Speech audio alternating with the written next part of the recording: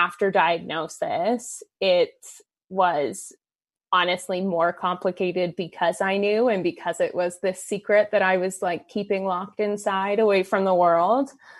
And yeah, just living in like constant fear that somebody would, if I was trying to get intimate with somebody, that like they would feel me down there and realize that it felt different. Like even through my physical therapy, even when it started to take more of a normal, typical vagina length or shape, I was just still living in constant fear that someone would find out. Welcome to the Live Your Fuck Yes Life podcast, your place for all things real talk and conscious conversations about shit that really fucking matters. I'm Amanda Catherine Loy, mindset coach, actor, and truth teller extraordinaire. Each week, I'll bring you a guest or a thought to help you face your fears, speak your truth, and get you one step closer to living your fuck yes life. Are you ready? Here we go.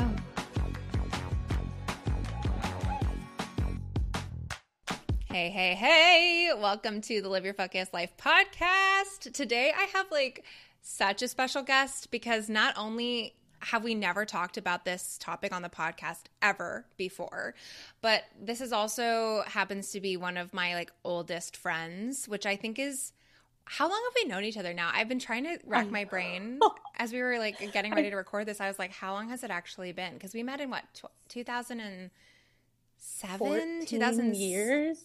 Yeah, too long time. Makes me feel so old. We are old. We're officially old. And I've witnessed this human grow up, you know, and I remember when you first publicly started talking about what we're going to be talking about today, you know, I was so proud of you. I'm going to cry so much today. I have a feeling. But I remember I was just so proud of you because, you know, this part of your story has been something that I know up until recently was kept very private and held very close to your chest. And, you know, we can talk about my interaction with you in this space, like when I first found out. But, yeah, I'm just really proud of you for starting to share your story. And I also feel like it's like reconnected us in a really cool way too, which I love. And, not that you ever like weren't in my life, because I feel like, you know, we've gone in like waves as our friendship has evolved, but you've just remained such a vibrant star and like shining light in my world since I've known you. And like, I've just always considered you one of my closest friends. And I'm just really, really honored, frankly, to have you on the podcast today. So welcome. Thanks, Amanda. It like the sentiment honestly is reciprocated 100%. That's always how I felt about it, even if distance or time goes for any length. That's I think a gift of social media, as much as some of it sometimes is such a pain point for people. I think it's also a gift that's like given me the ability to see into your life and be proud of you as it's gone along. So it's also, I've never felt disconnected, you know? Totally. And I also feel like, you know, there's those few people in your life who, you know, time can go by, but when you get together or talk, it feels like no time has passed, you know, like that's how I've always felt with you. And so it's been really cool to, you know, have those reconnect moments and be like, I feel like it's just yesterday we were singing at the top of my lungs in my car, like to show tunes, being big weirdos in high school. Yeah.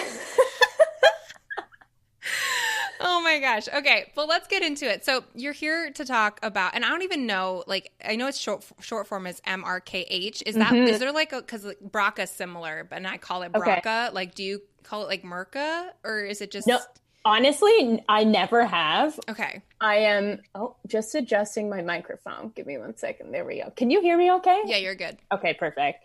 I've only ever called it MRKH, but I kind of love Merca. I know. I was like, I wonder if it's like a BRCA situation, you know?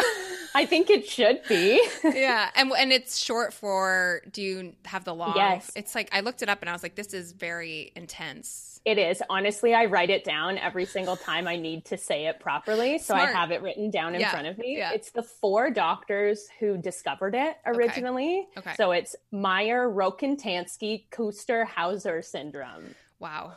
It's a mouthful. No right? wonder you can't say that at the tip of your tongue all the time. Yeah.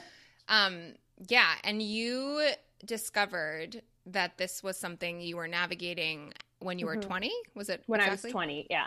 Okay. So 11 years ago. So walk me through what led up to, because I was very intensely in your life, like at that time.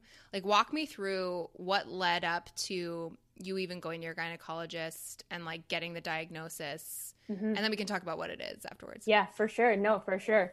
So leading up to it, where a lot of women discover that they have this syndrome is usually at the lack of a period.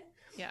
When you don't get a period. And so for me, because my doctor was not super present, she wasn't honestly like very on top of it, which is why it took so long for me to really investigate it further. But when I first was noticing like 15, 16, don't have a period, we would go to the doctor, and my doctor's answer always was just, which rightfully so, my mom didn't get her period until she was 19.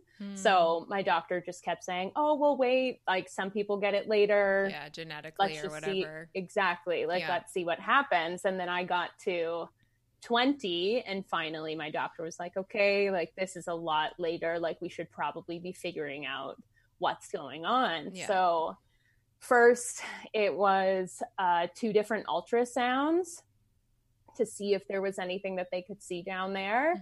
And then an MRI, 2 different specialists, and still at this point, nobody had an answer. Jesus. And then finally I saw the gynecologist who diagnosed me with MRKH syndrome, but I would say that process took months. Yeah. Yeah. It sounds really frustrating. It was exceptionally frustrating and super isolating too, because you know the entire time that there's something off. Yeah. And it's just like waiting for this impending doom. Yeah. Well, it's like, why are these people who are supposed to know about this, like, why are they coming up with no answers? That must have been really frustrating. Totally. And something that will give a little clue into what MRKH is, but I knew for sure at that point that there was something physically a giant sign for me, so I didn't have a normal vagina opening like anybody else. My vagina was only like 2 to 3 centimeters deep. When did you first realize that?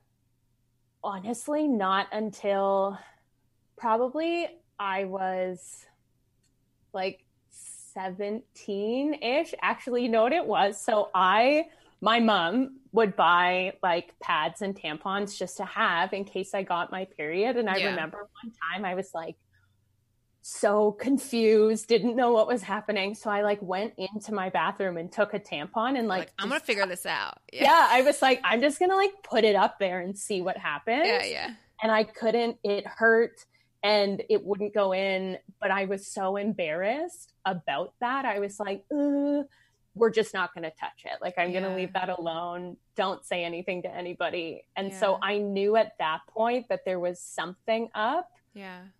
But I didn't ever think that it would be a life-changing diagnosis. Totally. You know, it's interesting because as you're talking, I remember, and we'll get to what it is in a second, but I remember you telling me that something was off, like, and you weren't really sure what, but I remember you being like, yeah, I don't get a period, and you know, I think it's just because I was so active so long, and sometimes, like, you know, when you're like super active and like a, you know, because you did figure skating for a long time, right? Yeah, and you were like, I just think that's part of it, you know, like sometimes athletes don't get, you know, and then you danced and did theater and like all these things, so you were like, and then I remember you being like, sex is weird. Yeah, I remember you said that to me, and I was like, well, yeah, it's weird, and you were like, no, like, it's weird for me, like, it's not really a thing. And I didn't understand it because I think you didn't understand it and didn't have the like language around it, which, you know, at the end of the day, if we don't have the language around something, like, I think that, you know, I imagine that not only knowing what was going on, but not being able to even be told what was going on by somebody and have the language around it, like, You say isolating, like I imagine that was debilitating. 100%. Yeah, 100%. I like since have thought so much about what my reality was back then, having more knowing now. Yeah. And it honestly feels like the essence of like who I was, like who I am as a person and how I show up now again, I think was trapped in a cage inside of this shell of a person that I created to not have to let people in. Yeah, for sure. Okay, so let's talk about what MRKH syndrome is. Perfect. So MRKH is a rare congenital disorder. And so essentially what that means is it's acquired during development and present at birth. And MRKH affects 1 in 5,000 females. And essentially what it is it affects the development of the reproductive system. And so that's vagina, cervix, uterus, fallopian tubes, ovaries. And it either only partially develops or it doesn't develop at all. So that's the other thing that's so interesting about MRKH is every single person who is diagnosed with it has a experience. Exactly. Wow. So, and this is genetic? This happens from a genetic standpoint? No. So this is the other thing which was really hard to wrap my brain around is there's no known just cause. Weird chance. Yeah. Interesting. Mm-hmm. And the other reason why it makes it so difficult to diagnose is because you still have the female chromosomes. So all secondary. It's not like an androgynous exactly. thing. Yeah. Yeah. So all like external genitalia and secondary sexual characteristics, so like pubic hair, boobs, everything appears on the outside as like typical. Okay. So we're going to get into the nitty gritty here. Oh, girl. Yeah. So what has been your experience with this syndrome? Like, did you have none? Do you have partial? How did that go for you? Yeah. So there are also, I'll get into mine quickly. There are two types of MRKH. Oh, shit. Kind of like BRCA. So weird how the parallels. Really? Yeah, there's a BRCA. I mean, it is a genetic thing, though, but it's BRCA1 and BRCA2, and they impact the percentage of risk from a breast and ovarian cancer standpoint in different ways. Yeah. Yeah. Wild. Crazy. Yeah.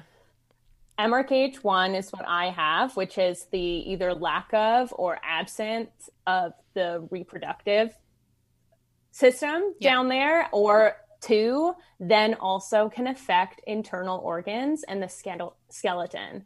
So a lot of people who have MRKH2 are missing a kidney and then I know. Blown. I know you love science, so. What? My whole brain just went explosion. Okay, wow. Isn't it fascinating, though, when you think about that?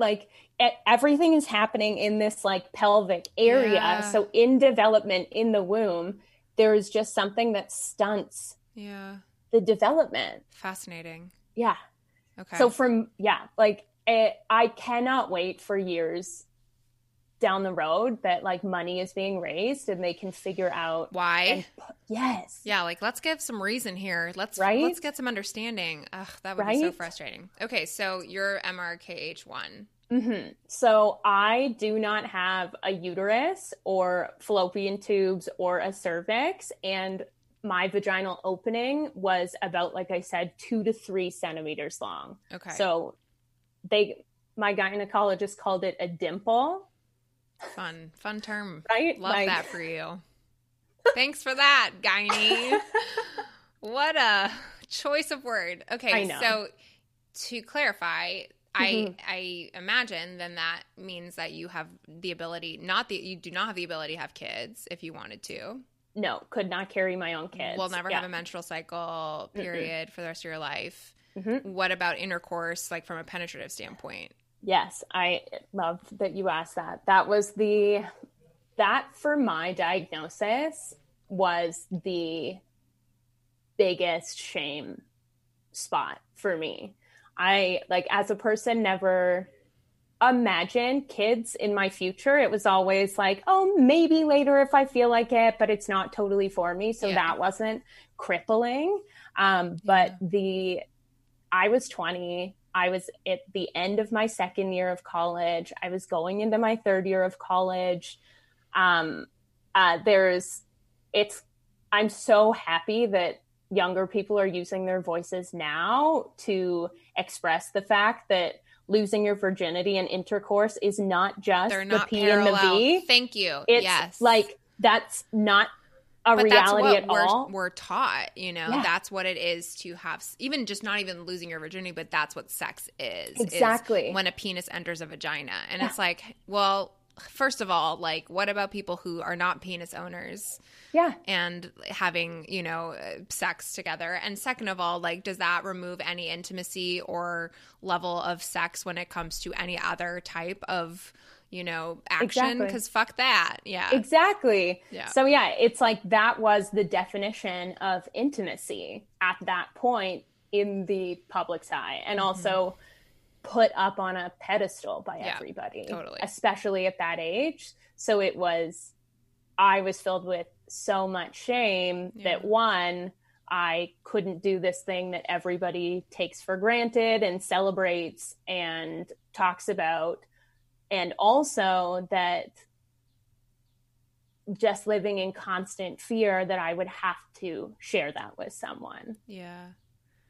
So how did that go, like, in your teenhood and like early 20s while you were in high school and college? Like, I know you were in relationships and they were with men. So like, how did you just not have intimacy in that way? Like, how did that? So I wouldn't, like, in high school with my high school boyfriend, like, we never attempted to have sex. So that didn't come up. And I think with fingering, like, you only know what you've experienced. Yeah, for sure. So like the clit is working on the outside. So that, from a pleasure standpoint, I was going to ask you. So that's totally like there, fine, works, all that good stuff. I mean, that's the best part of sex, right? Anyways, let's be honest. It's true, though. I mean, I think other people might have other perspectives, but like that's where I prefer to be, anyways. So. Me too. So that was working. Yeah. So I was like, and also you hear that sex is painful. Your first time hurts. Right. And so you're like, that makes sense. This would feel uncomfortable. Yeah, exactly. So I didn't really flag it. I remember trying to have sex with my college boyfriend before I knew about it, and it wasn't working because of that. But we didn't really, it was so awkward. We didn't know why. Talk about it. Yeah. Like, just kind of like moved on and never brought it up again. So yeah, for before, and then afterward, after diagnosis, it was honestly more complicated because I knew, and because it was this secret that I was like keeping locked inside away from the world. Yeah. And yeah, just living in like constant fear that somebody would, if I was trying to get intimate with somebody, that like they would feel me down there and realize that it felt different. Like, even through my physical therapy, even when it started to take more of a normal, typical vagina length or shape, I was just still living in constant fear that someone would feel weird about it. So can you talk more about that? So there's physical therapy attached to your diagnosis? Yeah, there was. So usually there are two different options if you want to have a typical length vagina after being diagnosed and you don't have one there to begin with. And it is either surgery or like physical therapy like I did. In Canada, the surgeries are not allowed, so it wasn't an option. Okay. So with physical therapy, you are doing dilating.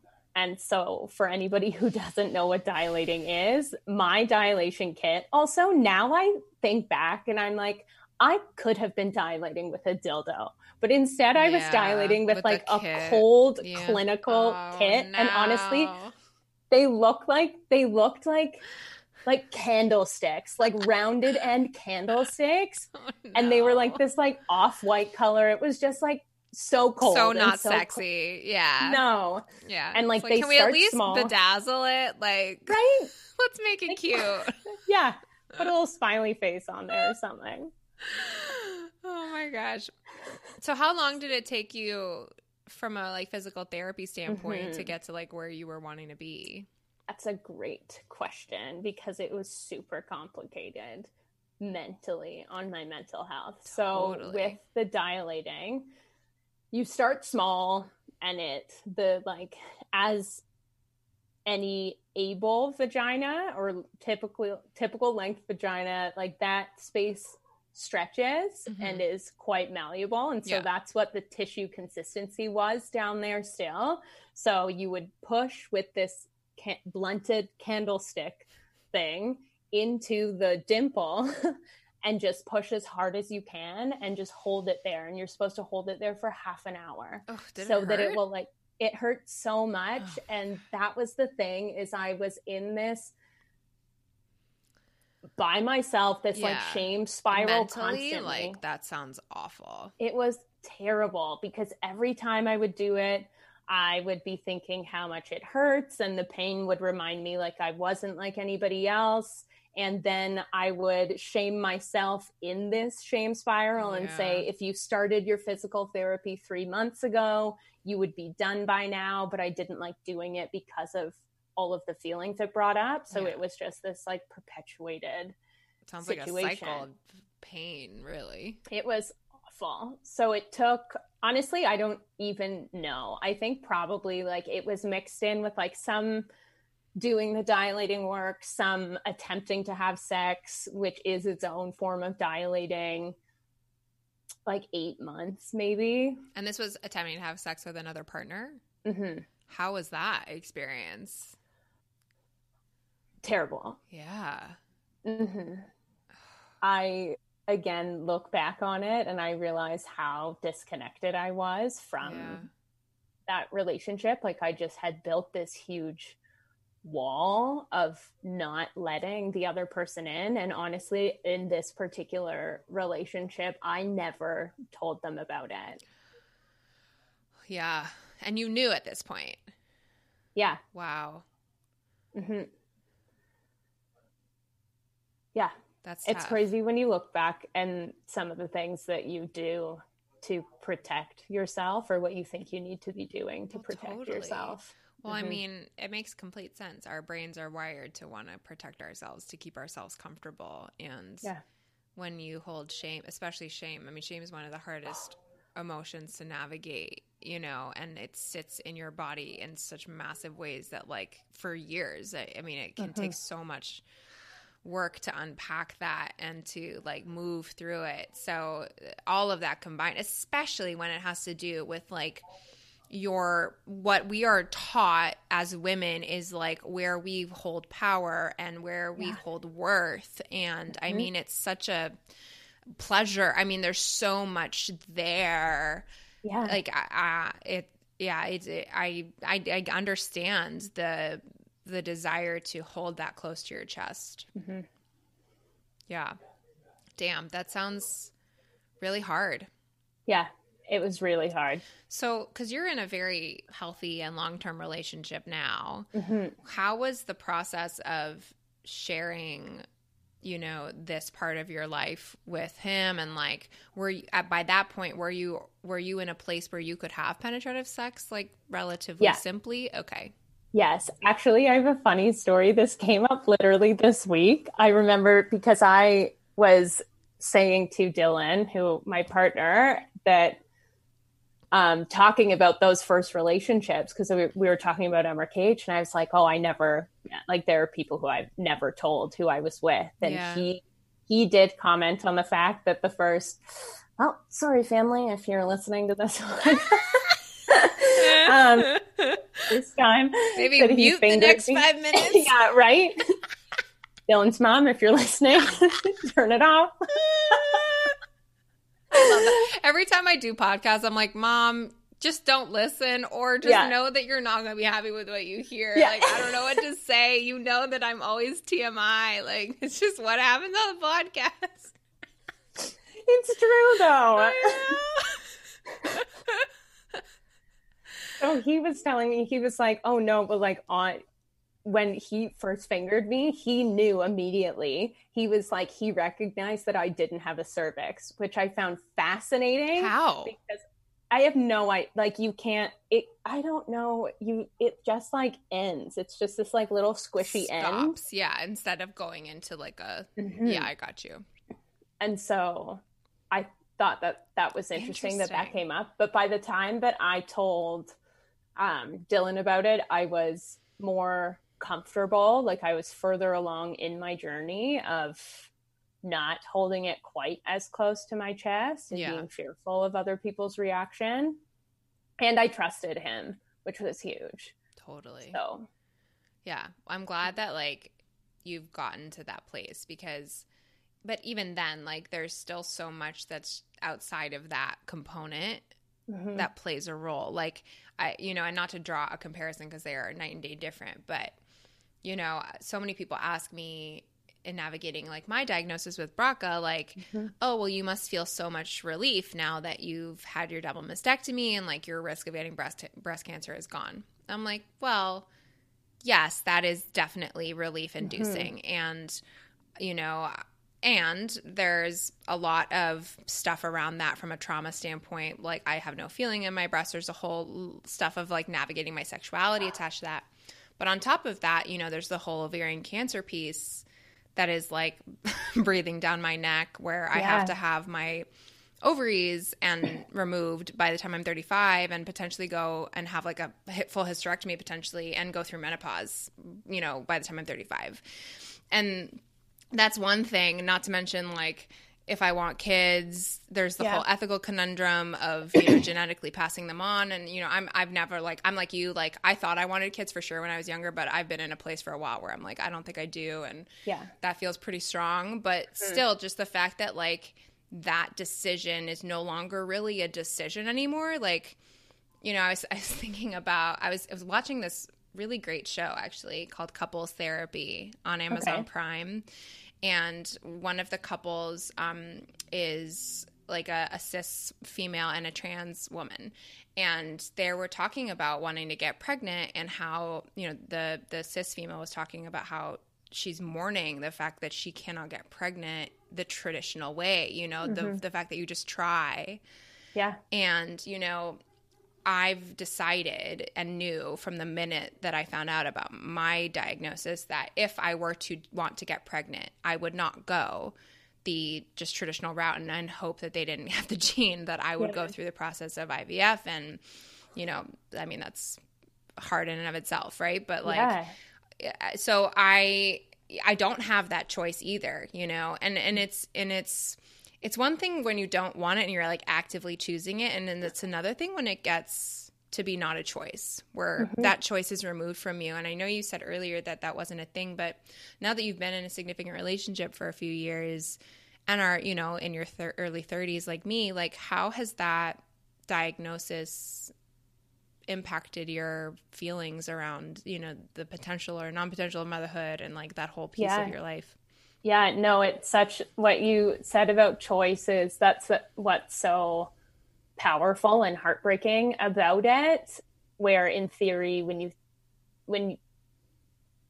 until choice in that magnitude is taken away, it's unlike anything I've ever experienced. Yeah. And it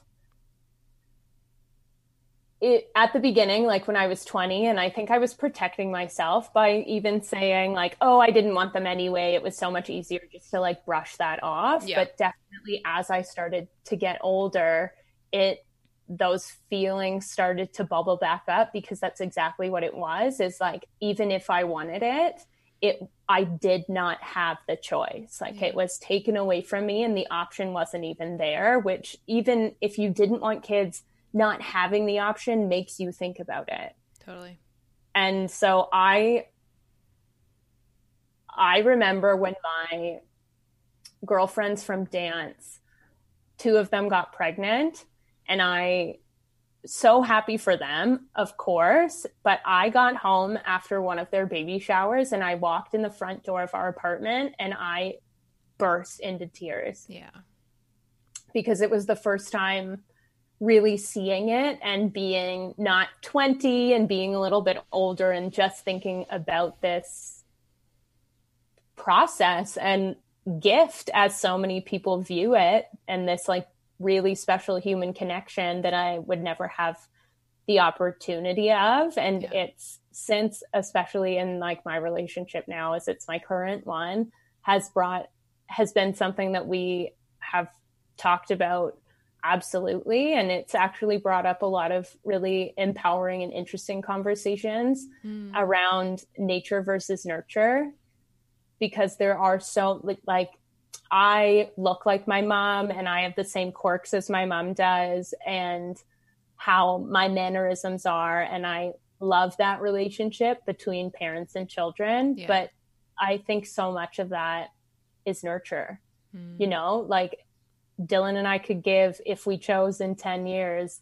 a child who otherwise wouldn't have a home, a loving home. And it's not in our genes that that child would be awesome, or maybe it is. Yeah. But it's like would be in the way that they were raised and the love that they were given. And so that has been a really like interesting and inspiring. That's so interesting that that's been a part of your journey, because it's also been a part of mine, like talking about that in an open way, because I think I had never had a reason to talk about that or thought really about it. And when I was diagnosed with BRCA, I was like, oh, like, how would you feel about this? And previously, like, Kevin had been pretty, like, not really for kids, but, like, if he were, it was, like, I would do it because it would be our kid.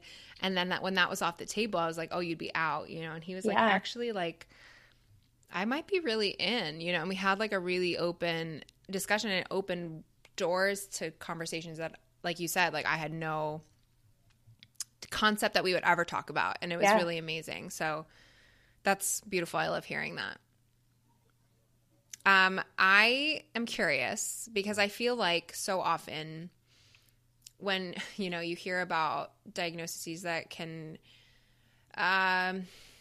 be challenging to navigate, to say the very least, we so often see, and often as humans too who are experiencing it firsthand, focus on the negatives, focus on the really challenging components of it. And I know you to be somebody who usually sees like the positive and is like very like optimistic, like silver lining. So I'm curious, in your, 10 plus years of navigating this, like what has it gifted your life?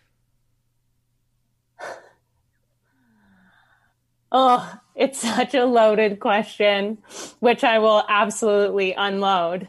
It has gifted,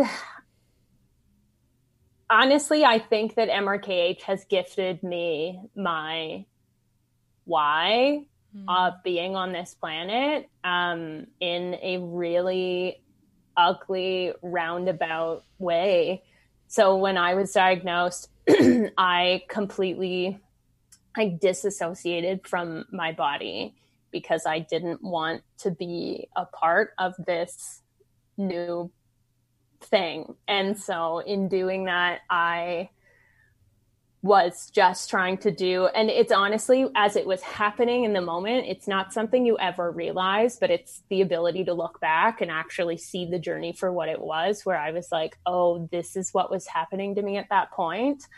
So I just like completely ran away from my body, which disconnected my mind and my soul and that whole trifecta connection. And I ran straight into heavily drinking and partying and really bad substance abuse. And so with MRKH, it has gifted me a life, honestly, of addiction that I'm clean now, but I really struggled with in my earlier 20s. Which is scary because it never goes away. But the person who I show up as today, I wouldn't be who I am if I didn't have the ability to go into that darkness, understand it, get through it, and find my light in there. I love that you said that, because I feel like, so much of spirituality work, but also just generally speaking, I think any trauma work or navigating through finding your true self involves taking a really close look at the shadow and the dark. Yeah. And it's what we run away from, looking at that head on, because it's scary. We don't want to admit it. We don't want to see ourselves as that. But I think why so many people don't really excel and take stock of themselves and build a big muscle of self-awareness until they hit rock bottom is because of that very thing. And that has been my own personal experience too, is like a whole slew of addictions in my early 20s until I hit rock bottom and I was like, I can't fucking do this anymore. And I'm like sobbing on my bathroom floor like most days, like I can't do this anymore. Like something has to change. And like flipping that switch, and I don't think we have to get to rock bottom, but I love what you said about like moving through the darkness so you can find your light. And I hope that anyone who's listening who is in a dark period, which I think a lot of us are right now, given the state of the world, like that you can find some solace and peace in the fact that like actually sitting in that and coming face to face with your demons and your darkness and the things that you feel shame around and guilt about and that you may not like about yourself, like that is actually what's going to lead you to this path of joy and freedom and liberation, which is so amazing to witness and exist in. And like, as someone who's been on the darkness, like, let me tell you, the other side is amazing. And like, I hope you all manage to like wade through the muck to get there, Yeah, 100%. I love what you said about self-awareness too, because I think in being in that really dark, and from my experience, I internalized everything. Like as a person, that is my crutch, is I prefer to deal with everything on my own and not let other people in. And so having to come face to face with it started that self-awareness development. And like, even if, like you said, even just dealing with a pandemic, we're all in a shade of darkness right now, that's unlike anything a lot of us have experienced in this capacity. Yeah. But for me, because I didn't want to let anybody in, even just starting to have those conversations with myself helped. Yeah. And through like journaling or just like asking yourself the hard questions and not being afraid of judgment of what other people will think your answer is, because it's like only you in that notebook. Totally is the best. Yeah, I agree. I'm curious, like, you've obviously been sitting with this diagnosis for a while, and I know you obviously like went through your muck years, but I'm curious what gave you the courage to start openly talking about it, because I know like we've talked about doing this podcast for a while and you've kind of like blown me off a few times because I think you weren't ready, and that's totally fine. But I feel like the last 6 months I've really witnessed you like some kind of thing that was clouded over you that was like inhibiting you from really speaking your voice around this seems to have lifted. I'm curious like what shifted. Yeah, I definitely feel that shift in myself too. And 100%, I often will think about, especially leading up to today, to this recording, if I would have recorded the podcast with you like 2 years ago when you first asked. And I 100%, I can't even imagine it because I wasn't ready, like just like you said. And you knew that. Yeah. Yeah. I think in my journey from coming from the mucky years, it started to where I am now, started with being able to get back in my own body and feel safe in myself again and be able to trust and be present and feel whole again was the first step of it. And that 100% started to happen for me through finding dance again and finding movement, because movement is so powerful. And then from being back in my body, that's when I could feel like mental resilience and grit and perseverance come back in a way that was really quiet and internalized at first, where I felt called to share and I knew I wanted to, but I didn't have the courage to speak up yet. So I think that was the like gathering the strength until like the last 6 months ish. Yeah. I think it's amazing, and I'm excited to see where that continues and how you continue to share your story, both in this way and in all the ways I know you will, because your voice matters. So thank you. I'm really excited. It's exciting. Too. It's exciting. Okay. We always do this with new peeps that come on the pod, and we do like fast, fun questions at the end. Are you ready? Oh, I'm so ready. It's gonna get lit. Okay. Okay. Okay. Biggest lesson this pandemic has taught you? You are not your job. And your worth is not determined by your job. Say more title. about that. I love that. No one said that before. Oh, really? Yeah. So I'll try to do like Cole's notes for these like fast and furious. I love that you say Cole's notes. I love you so much. So I say this on the podcast all the time, and people are like, Amanda, it's fucking Cliff's Notes, because it's Cliff's Notes. No, it's in the US. And I'm like, it's Cole's Notes, and it started in Canada. And I had this fight with Kevin because he was like, no, it did not start in Canada. I was like, fucking, we're going to look it up. And we did. And guess what? It started in Canada as Cole's Notes, and then America appropriated Cliff's Notes and changed the thing. Anyways, so it's yes, Cole's. You tell the Cole's Notes. You put those Cole's Notes out there. Oh my God. Put him on the phone. It's Cole's Notes. So with the pandemic, my job that I was at last year, which like coming from theater and then deciding to leave for stability, I found myself working at SoulCycle, and worked my way up there, which I think was super attractive to self-worth and confidence and validation in a way that I hadn't experienced it before. And it was all external, coming inward, not like intrinsic. Yeah. And so I held on to that, and it just became my life, which I gained so much from that time. But it was when that job just like fell out from under me last year. And that I was like, no, then what? Like, I'm sitting here now, and I gave all of this to something that isn't my dream. And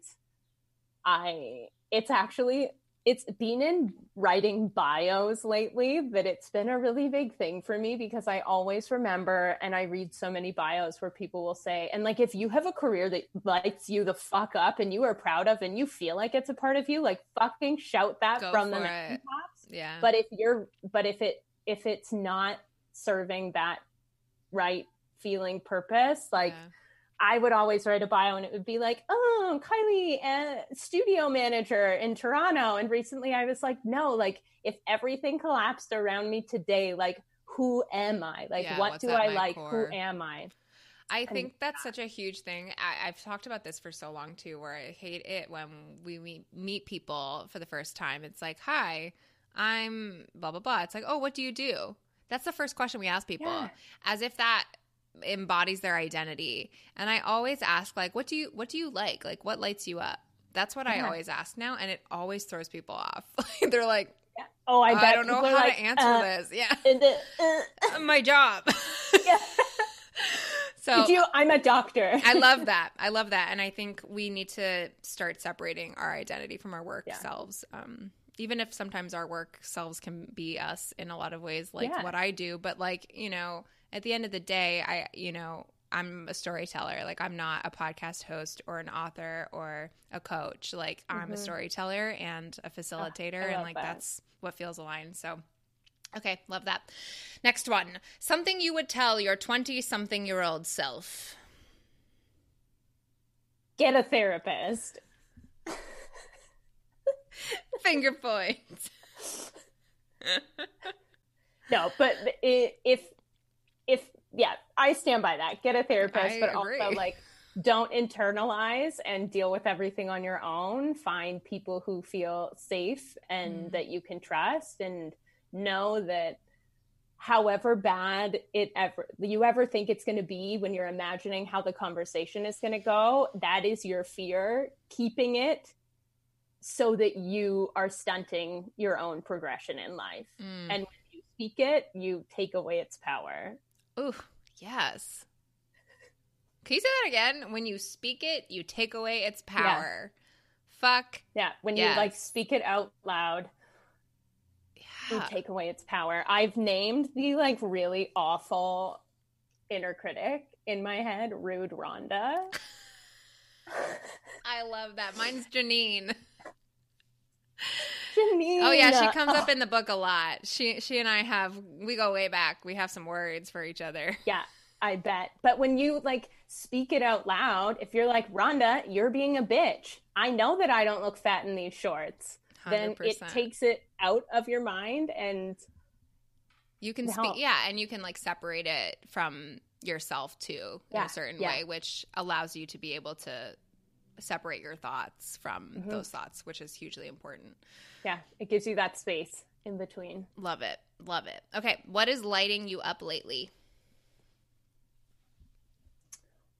Oh.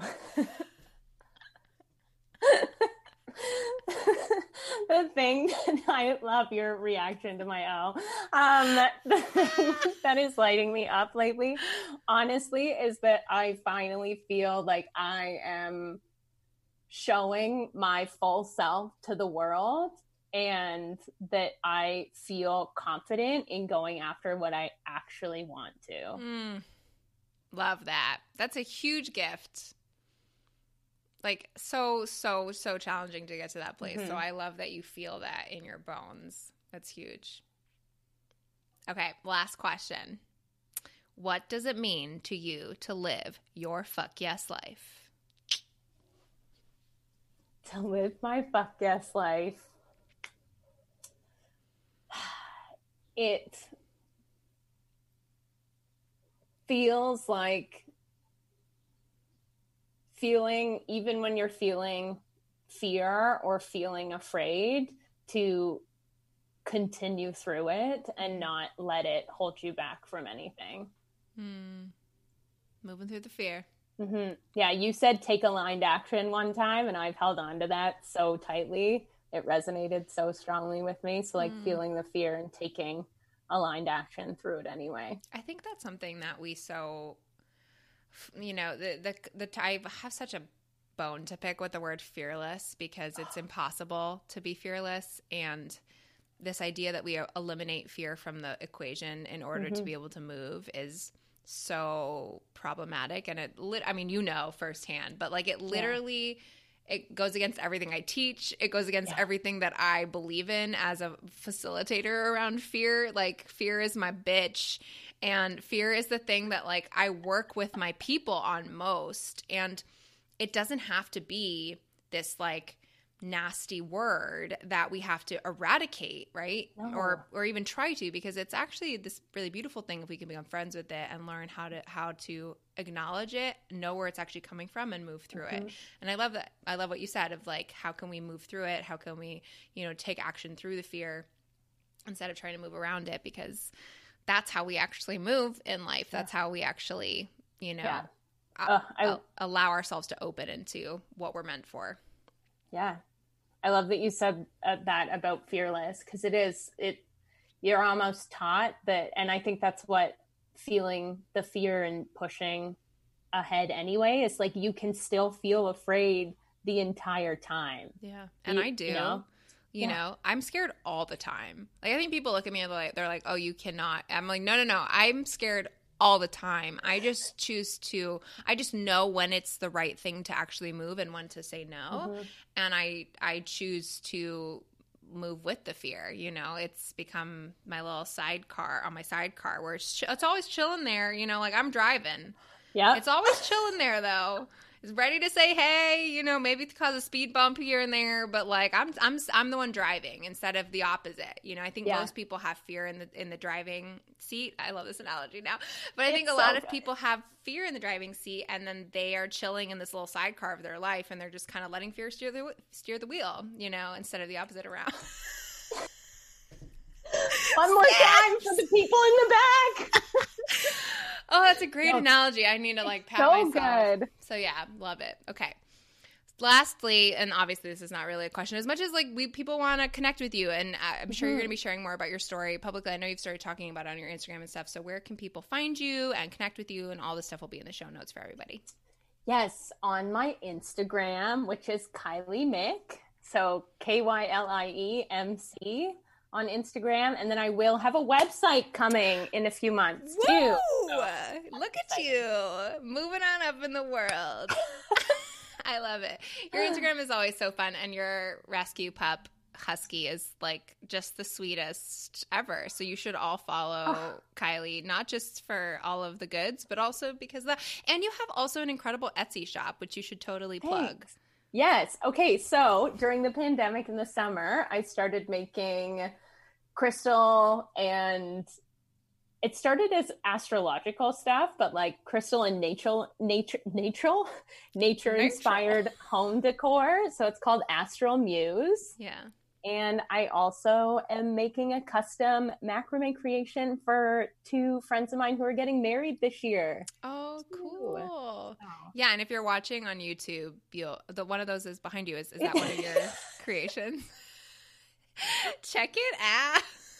So beautiful. But yeah, I'll link your Etsy shop in the show notes too, so that people can check it out. And if they want to snag something from there, for sure, make sure you do. And thank you so much for just like, I feel like it is so important for people who are navigating similar things to feel like there's somebody who is sharing their story and being a voice for the voiceless. I know you know what it's like to not feel like there's a voice and to feel alone in that. And it is a really hard and courageous thing to share your story about something that is vulnerable and has changed the trajectory of your life. I know that firsthand, and I also know the joy that comes with that and the connection that can ensue and the, feelings of fulfillment that come from it. So I just want to say thank you for sharing your story, for being willing to be vulnerable. And I know that it will help so many people in your situation feel less alone, and also frankly just people understand this thing that is not talked about, which is huge in and of itself. So thank you for being here, and thank you all for listening. Thank you. And there you have it. For everything we talked about in today's episode, you can check it out at the show notes or at amandacatherine.com/podcast/127.